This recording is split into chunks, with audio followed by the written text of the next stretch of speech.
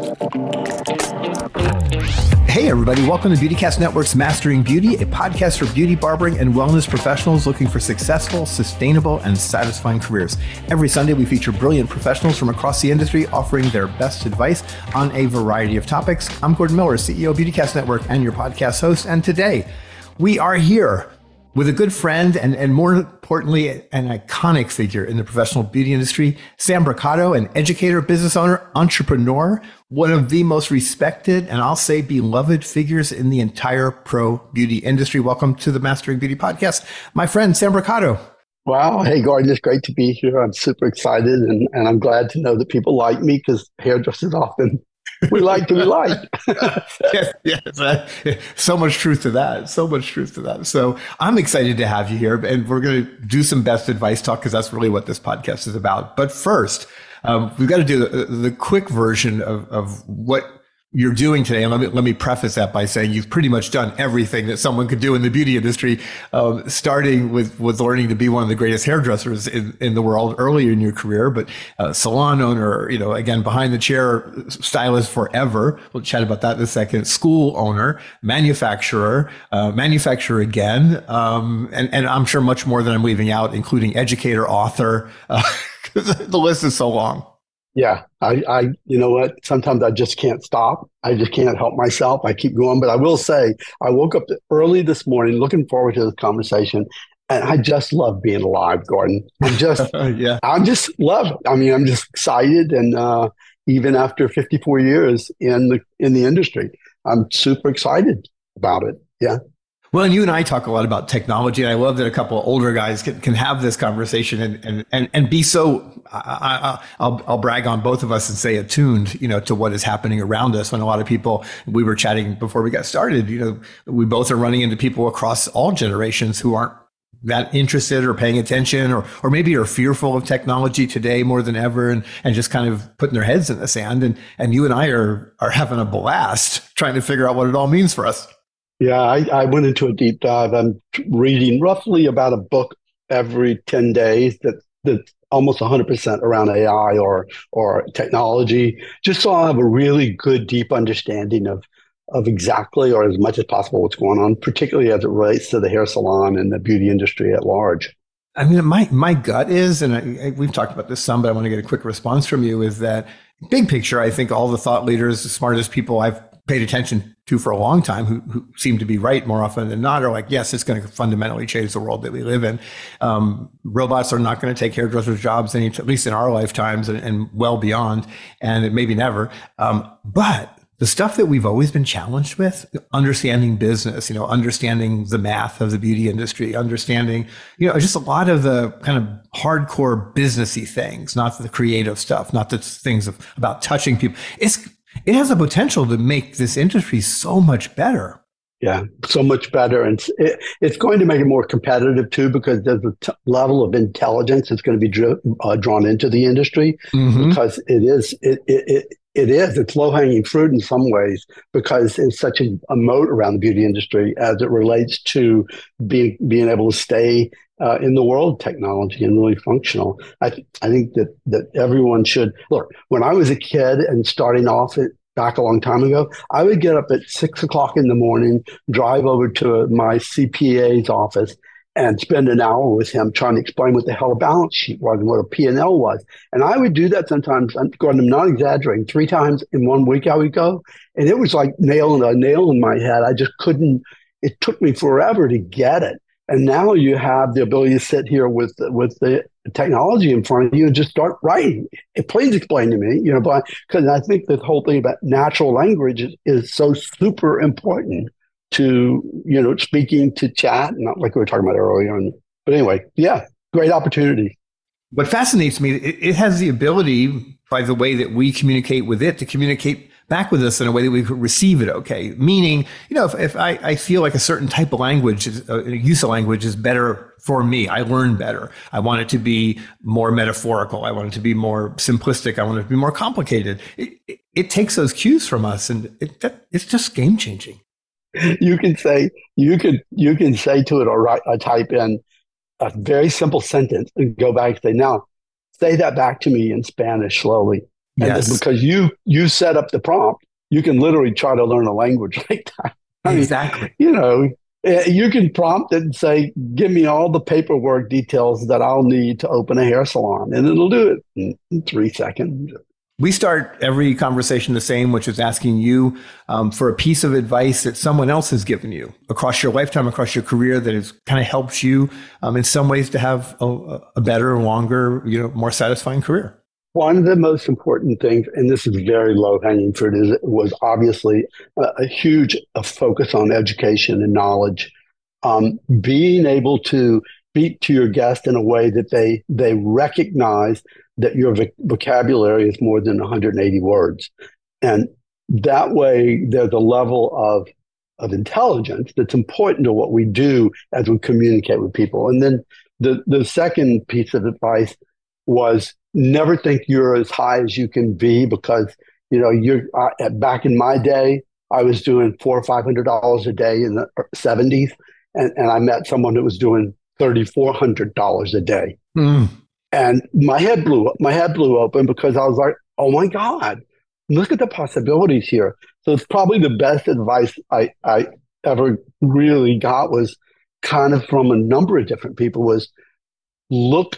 Always stay curious, always stay interested in what the possibilities are, and be open-minded as it relates to your worldview in your craft. And that means the way you cut hair, the way you color hair, the way you charge for it, where you do it, how, all those things. Stay very focused and open-minded. Yeah, I love that. This is really, really good advice. All right. So now, kind of a riff off of that, I guess, would be, I want to talk about kind of some bullet points of like big success drivers, that no matter where you are in your career, that you want to make sure that you have this kind of in the back of your brain always, that it does matter, that we shouldn't lose sight of it. Because I do think having long careers, it is easy to lose sight of some of the most important things that we should never, kind of take our eyes off of. So any thoughts around that as a kind of a starting bullet, I guess? The idea that you have to be obsessively attentive to your customer/guest in the salon is an absolutely must have, must do. But the idea that you shouldn't be as obsessively attentive to your own needs and desires, and for your own enrichment, is equal. So that give and take between you and your guest, you have to make sure that if you walk in the salon, you're paying attention to the guest. If you see something on the floor, you pick it up, because the guest will see it and think you're sloppy. So I would say that attentiveness is super important, but it isn't, just that, because one day you'll wake up and 20 years, 30 years have passed, and you've worn yourself out, given everything you had to the guest, and you have nothing left for yourself. So I would add a bullet point would be always live below your means, particularly in the earliest stages of your career. I've never heard anybody talk about it the way you're talking about it right now, and I think it's so simple in a sense, yet wrapped around big ideas, that it's just freaking brilliant. Yeah, well, I guess for most people, I mean, if your health is good and you and you're pretty much happy with your relationships, whether it's whatever it may be in your relationships, then what drives things is money. So much we have to pay to live wherever we are. It doesn't stop costing us. Even if you own a home and it's paid off, you still have to pay all the other stuff. So the idea of happiness goes back to that old, the 7 things that you got to take care of in your life: education, health, and all that. But money's such a big component that living below your means and understanding that and is a piece of how you take care of yourself. Beyond the fact that, you can ask the people that work with me. I get up, not every day, but almost every day between 5 and 6, and I walk down the street and I go to the gym for an hour. I do that for me. And it's just what I do. And I will tell you, after all these years, that muscles have memories, and your body can't be depreciated the way we can depreciate the value of our home or something we own, and the government gives us a kickback.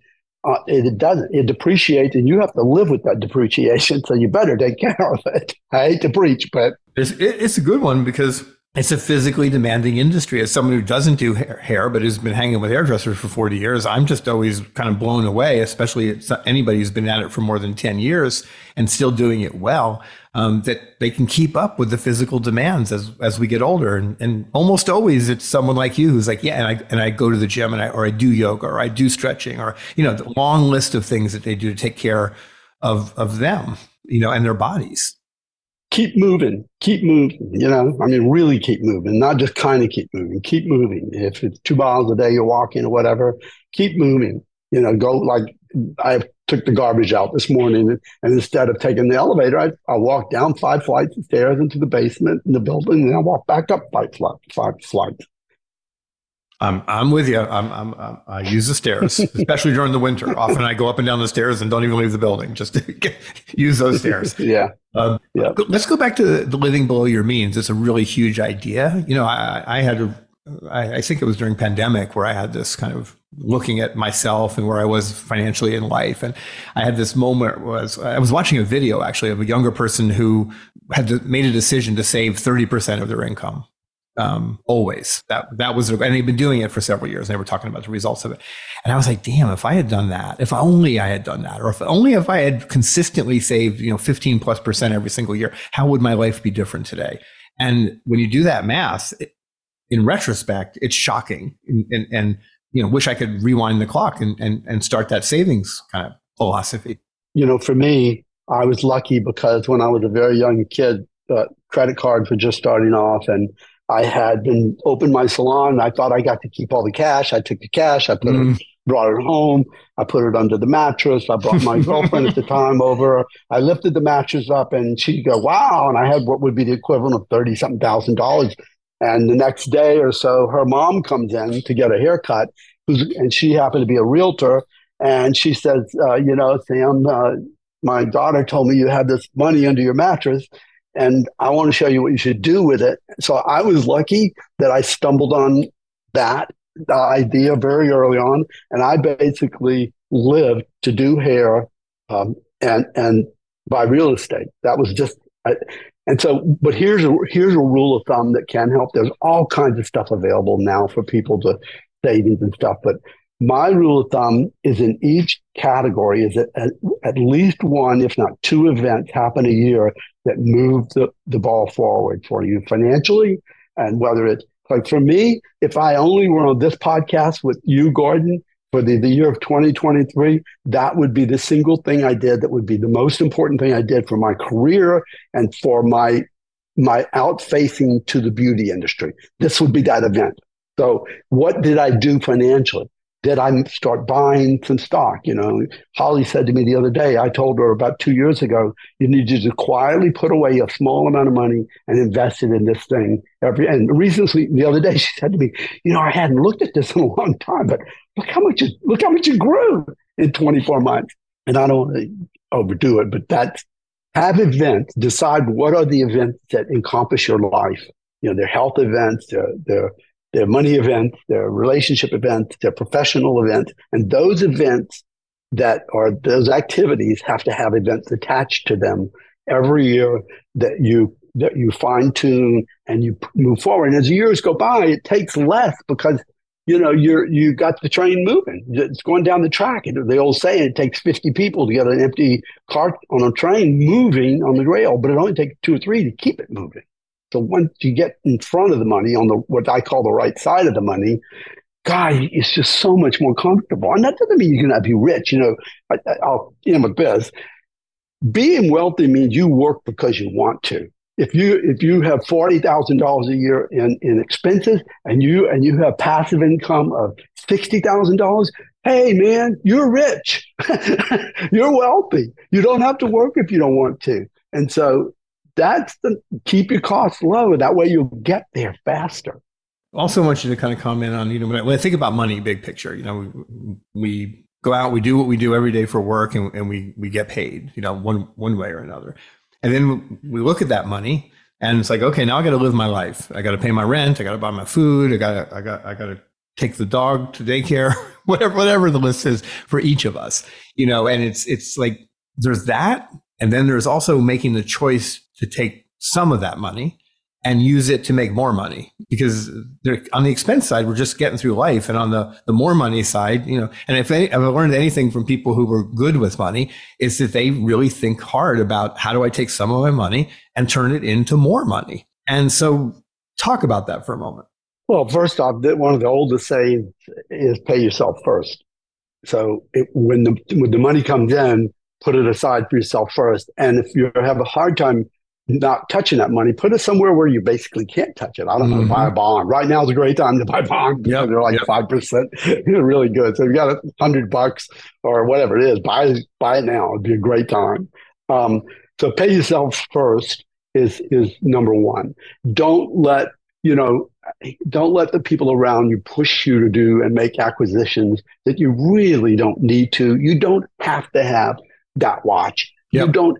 I mean, my phone. I don't wear a watch. I have an old watch collection from back in my crazy spending more days. Yeah. But so you don't have to have certain things that you don't need, and don't spend the money on it. Don't be impulsive. It's sort of like writing that FU email to someone. Yes, write it, but guess what? Put it in the hold box and don't send it for a day or two or three and reread it and say, now, should I have really told the people across the hall to go F themselves? Right. Good advice. So I think, and I think if you work out every day and if you're serious about money, and I wouldn't think of it as retirement necessarily, but living a very long life with all the things that you need fulfilled, I would suggest that every day, it's 5 minutes or it's 15 minutes. And you could go and chat and say, give me 10 things that I need to do or 7 things every single day to make sure my financial health is in place.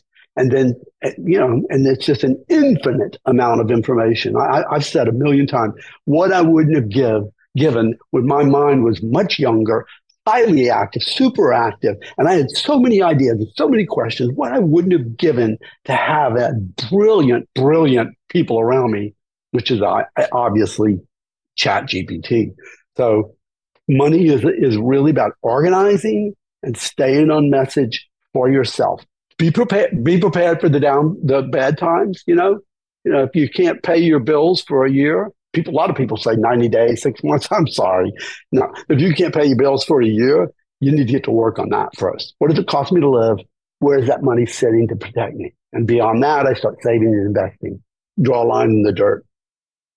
Well, we don't probably like to talk about it much anymore, but we came through that crazy pandemic era, and a lot of stuff happened, a lot of lessons learned. And someone said, from a beauty industry specific perspective, like pick one, like what's the most important lesson that was learned? To me, for so many people, it was like, be ready next time by having enough savings to weather whatever the storm is that might be coming. And too many people in this industry failed to weather that storm just because they had not saved money before the event happened. And going forward, I'm like, that's a huge, we all need to have some cushion in our lives. Shit happens. Gordon, I to tell you, back in the, when we were talking on Clubhouse a lot, I was shocked. I was shocked by some of the people that talked about how they didn't have anything and they were trying to figure it out. The magnitude of that, I mean, it really surprised me. I felt really bad because some of the people that said it are people that have worked their asses off forever.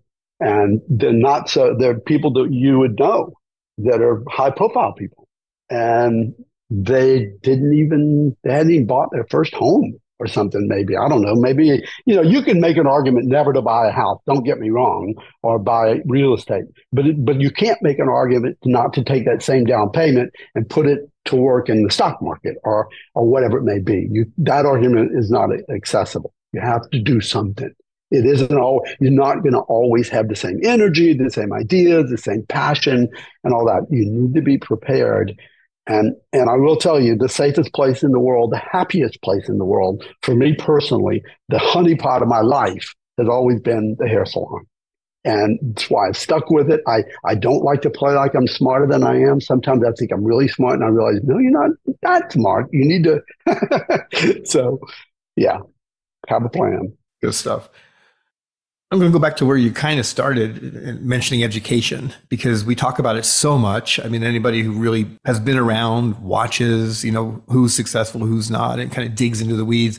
Education is always part of the story. Always. It's like pretty much unheard of that anybody's had a long career who doesn't consistently find something to keep them inspired. And more often than not, it's education, as well as the chance to learn, not just be inspired.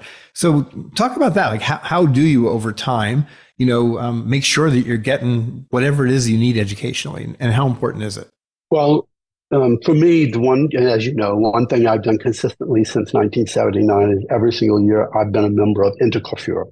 So for me, that's kind of my low-hanging fruit of I know I'm going to see, hear, and do things around the Intercoiffure family that's important to me. Just give a quick explanation of what is Intercoiffure. Intercoiffure America Canada is a membership of around 250 A members, we're called, salon owners. It's a global organization, and it was started in the 20s in France and Germany. And every year we have two meetings. We have a business sort of meeting where we talk about the functionality of salons that are commissioned salons, payroll-based salons. And then every year we have more of a fashion event. Generally, it's in New York City and has been mostly for years. Occasionally, it's in the wonderful city of Chicago. So that's what Intercoiffure. You can go to intercoiffure.com and you can take a look at it. And there's great information there. It's been the best thing for me. Coming into it, I learned so much. So many people. You can pick up the phone and call people all over the country. Go drive to their salons, fly out and go to them. We have events. Now we have regional events. There are like only 30 or so people that are in attendance at the events. And they're put on by a salon owner that's like maybe in Wisconsin or somewhere. So there's a proliferation of things. So that's what Intercoiffure is. And before we keep going, because we're talking about education and how important it is. So that on your list of things you might do or recommend to others do is that consistent, like, okay, this is on my calendar. Like I'm committed. I'm an Intercoiffure member. Every year, at least twice, I'm going to go get myself some in-person education. Yes, I absolutely prioritize it ahead of everything. I've served on the board, as a matter of fact, for the first time in all my years. I've been on the board now. I think I've been on the board 5 or 6 years, and I'm just getting ready to end my tenure on the board, which was really the biggest thing for me, because I do think one of the secrets of great education is teaching or giving back, however you look at it. Working on the board where you don't get paid or anything, it's a lot of giving back. It's a lot of work, but a lot to be learned. So yeah, I put it on my calendar. And then if Gordon, I have other things that I pay monthly to 2 or 3 other industry related things that I choose to support and pay pretty close attention to, because I think the information they're sharing is really solid. I try to dodge too much product related stuff unless it's tools and actually something that actually makes the hair look and feel a certain way and makes the guest look and feel a certain way. But yeah.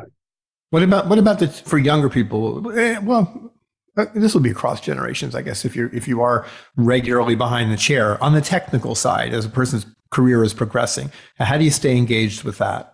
So I started off when YouTube really started ramping up. I started creating a little curriculum around YouTube videos, and then back in the day, this thing called Hairbrain started coming along, and I added that to it, and then the BTC stuff, I started really kind of enveloping all that, and not only using it personally, where I'll go in and look at the way, they're doing a new shape, a new style, whatever, but I hand it over to the people that are in our salon. We've got almost 50 people in our one salon. And so that's kind of one of the ways. Be careful. When I listen to anything, I want to know that who I'm listening to knows what they're talking about. So if I want to hear a lecture about money, I want to go to Wharton School of Business and I want to listen to one of their top professors. If I want to listen, so I want to make sure that I'm going to the source. And I know I'm leaving out names of people that I probably could easily add that are really fabulous educators. Um, but that's how I do it. I go online. I go to shows a little bit, not like I used to, but you just don't have to quite as much, in my opinion. If you've been in the business as long as I have, it's a little easier to pick up on. Like, I think the biggest thing about education, though, is this: you need to always give your best into the work that you do. I did a haircut on Sunday 1 week ago on my wife Holly, and a guy was standing there, Leonardo, who works in our salon, and he is a world class hair cutter stylist. He does lots of celebrities and all. And I knew, and I was joking with him, I knew that he knew where I was cutting corners. So I didn't cut corners. I knew that he knew that I was everything I was doing, that he knew. And so I didn't do it. So how do you always have a little Leo or Jiminy Cricket on your shoulder that always says, nope, that's not the way to do it. You got to do it really by the book. That's so good. Self-discipline. But by the way, and I'm not kidding you, all week among 38 women at the spa, we were at the spa for Beauty Week, Holly got so many compliments. Her haircut was a talk, and it's a very short bob. And all week, and it was a beautiful haircut. I kept looking at it going, wow, that's really I did a good job. But part of it was because I knew that I was being watched. And shame on me to a certain degree. But you know what? You have to create that level of self-discipline that nobody can, nobody can totally do it for you. You have to really want it. And I'll go back to what you said a moment ago about just education, and you didn't use this word necessarily, but kind of vetting your sources, like knowing, like you mentioned, Wharton, which is renowned as a place for business education and financial information and education, and like they've got the reputation, they're solid. You mentioned Hairbrained, which I proudly ran for 5 years. Again, really solid education from the day that Hairbrained started, 12 or so years ago, and so the larger industry has helped vet that. You don't have to dig into the weeds. Forever, people talk about, that we kind of are the sum of the people we hang with. And I think that's a great idea, but we hang online a lot. And I don't think we talk enough about that now goes into your equation, because you're hearing these things and you're internalizing this information. And so you gotta vet your sources. Well, I'll tell you, I literally, before I do a client, the guest in the salon, I'll go on, I'll look on our software, I'll see what their history is. I make sure every detail I can about them. I try, if I've seen them before and I know them, I will sometimes even go in and look at something that's a cut similar or a shape similar, and maybe look for additional inspiration so that I'm staying currently very fresh. And, it's sort of like, I remember listening to the Rolling Stones when I was a kid, and Keith Richards riffing away. And then all of a sudden one day I heard Guns N' Roses, and I thought, holy shit, Slash is just a modern Keith. Mm-hmm. And I think, I could keep going on the music thing because I'm a music fanatic. But my point is, it doesn't change totally. It doesn't even change a whole lot, but it changes. And those subtle changes are where you stay fresh and modern. It's in the little incremental dialing. Like they say about the airplane. It starts off out of San Diego Sunday morning, way too early. And by the time he's up in the air, he's already or she's already dialing in the heading because it's been blown off course a little bit. So you keep dialing in the heading, but you need to have a destination. A destination is mastery. Destination is really wanting to be relevant and really good with the work you do, and being willing to let go of old bullshit and things that you used to believe and used to do and people used to want, and know that maybe that there is a guest sitting in the chair that's just trying to hold you back. They don't want you to move forward. That's all that is part and parcel to doing the good work that ends up being beautiful. Damn, that's good. I'm going to be very unfair to you in this next moment, because I don't know how you really top that, but I always end with the same question, which is your best advice, for the audience, that, something that you want to share as we begin to close up, it's going to help them again have a long, sustainable, successful, and satisfying career. Well, I can only selfishly say that I surround myself with the things that make me happy. Within 7 feet of me is at least one guitar that I strum occasionally. Maybe it's that. The exercise I do, the nutrition I'm interested in, all these things make up Sam. And my advice is spend a lot of time getting a hold on an understanding on who you are, being present, really paying attention to your emotions. If at some point you don't find that your happy space is behind the chair and doing hair, then you need to find the adjustment. I hear people say, well, you need to start stepping away from the chair. I totally disagree with that. I set up myself to be a doctor of hair, and I'm going to practice for as long as I can. My wife goes to a doctor that's 91 years old, and she's amazing. So my advice is stay at it, keep fine-tuning, and you said it earlier, be careful who you hang around with. Every day after work doesn't mean you should go to the bar and hang out with everybody. Maybe you should go walk in the woods. That's a whole lot of good advice. The last one I really love. We've all been talking about boundaries a lot. I think it's a important topic that maybe we never talked about enough.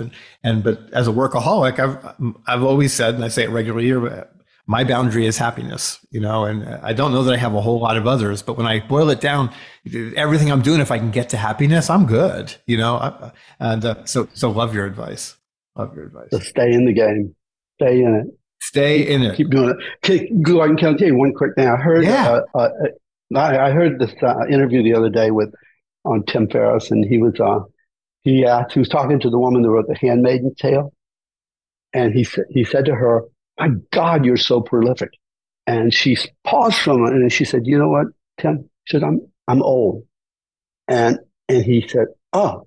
And then she said, "There are a lot of brilliant people that died very young that would have been as prolific as me if they would have had the opportunity to have the long career I've had."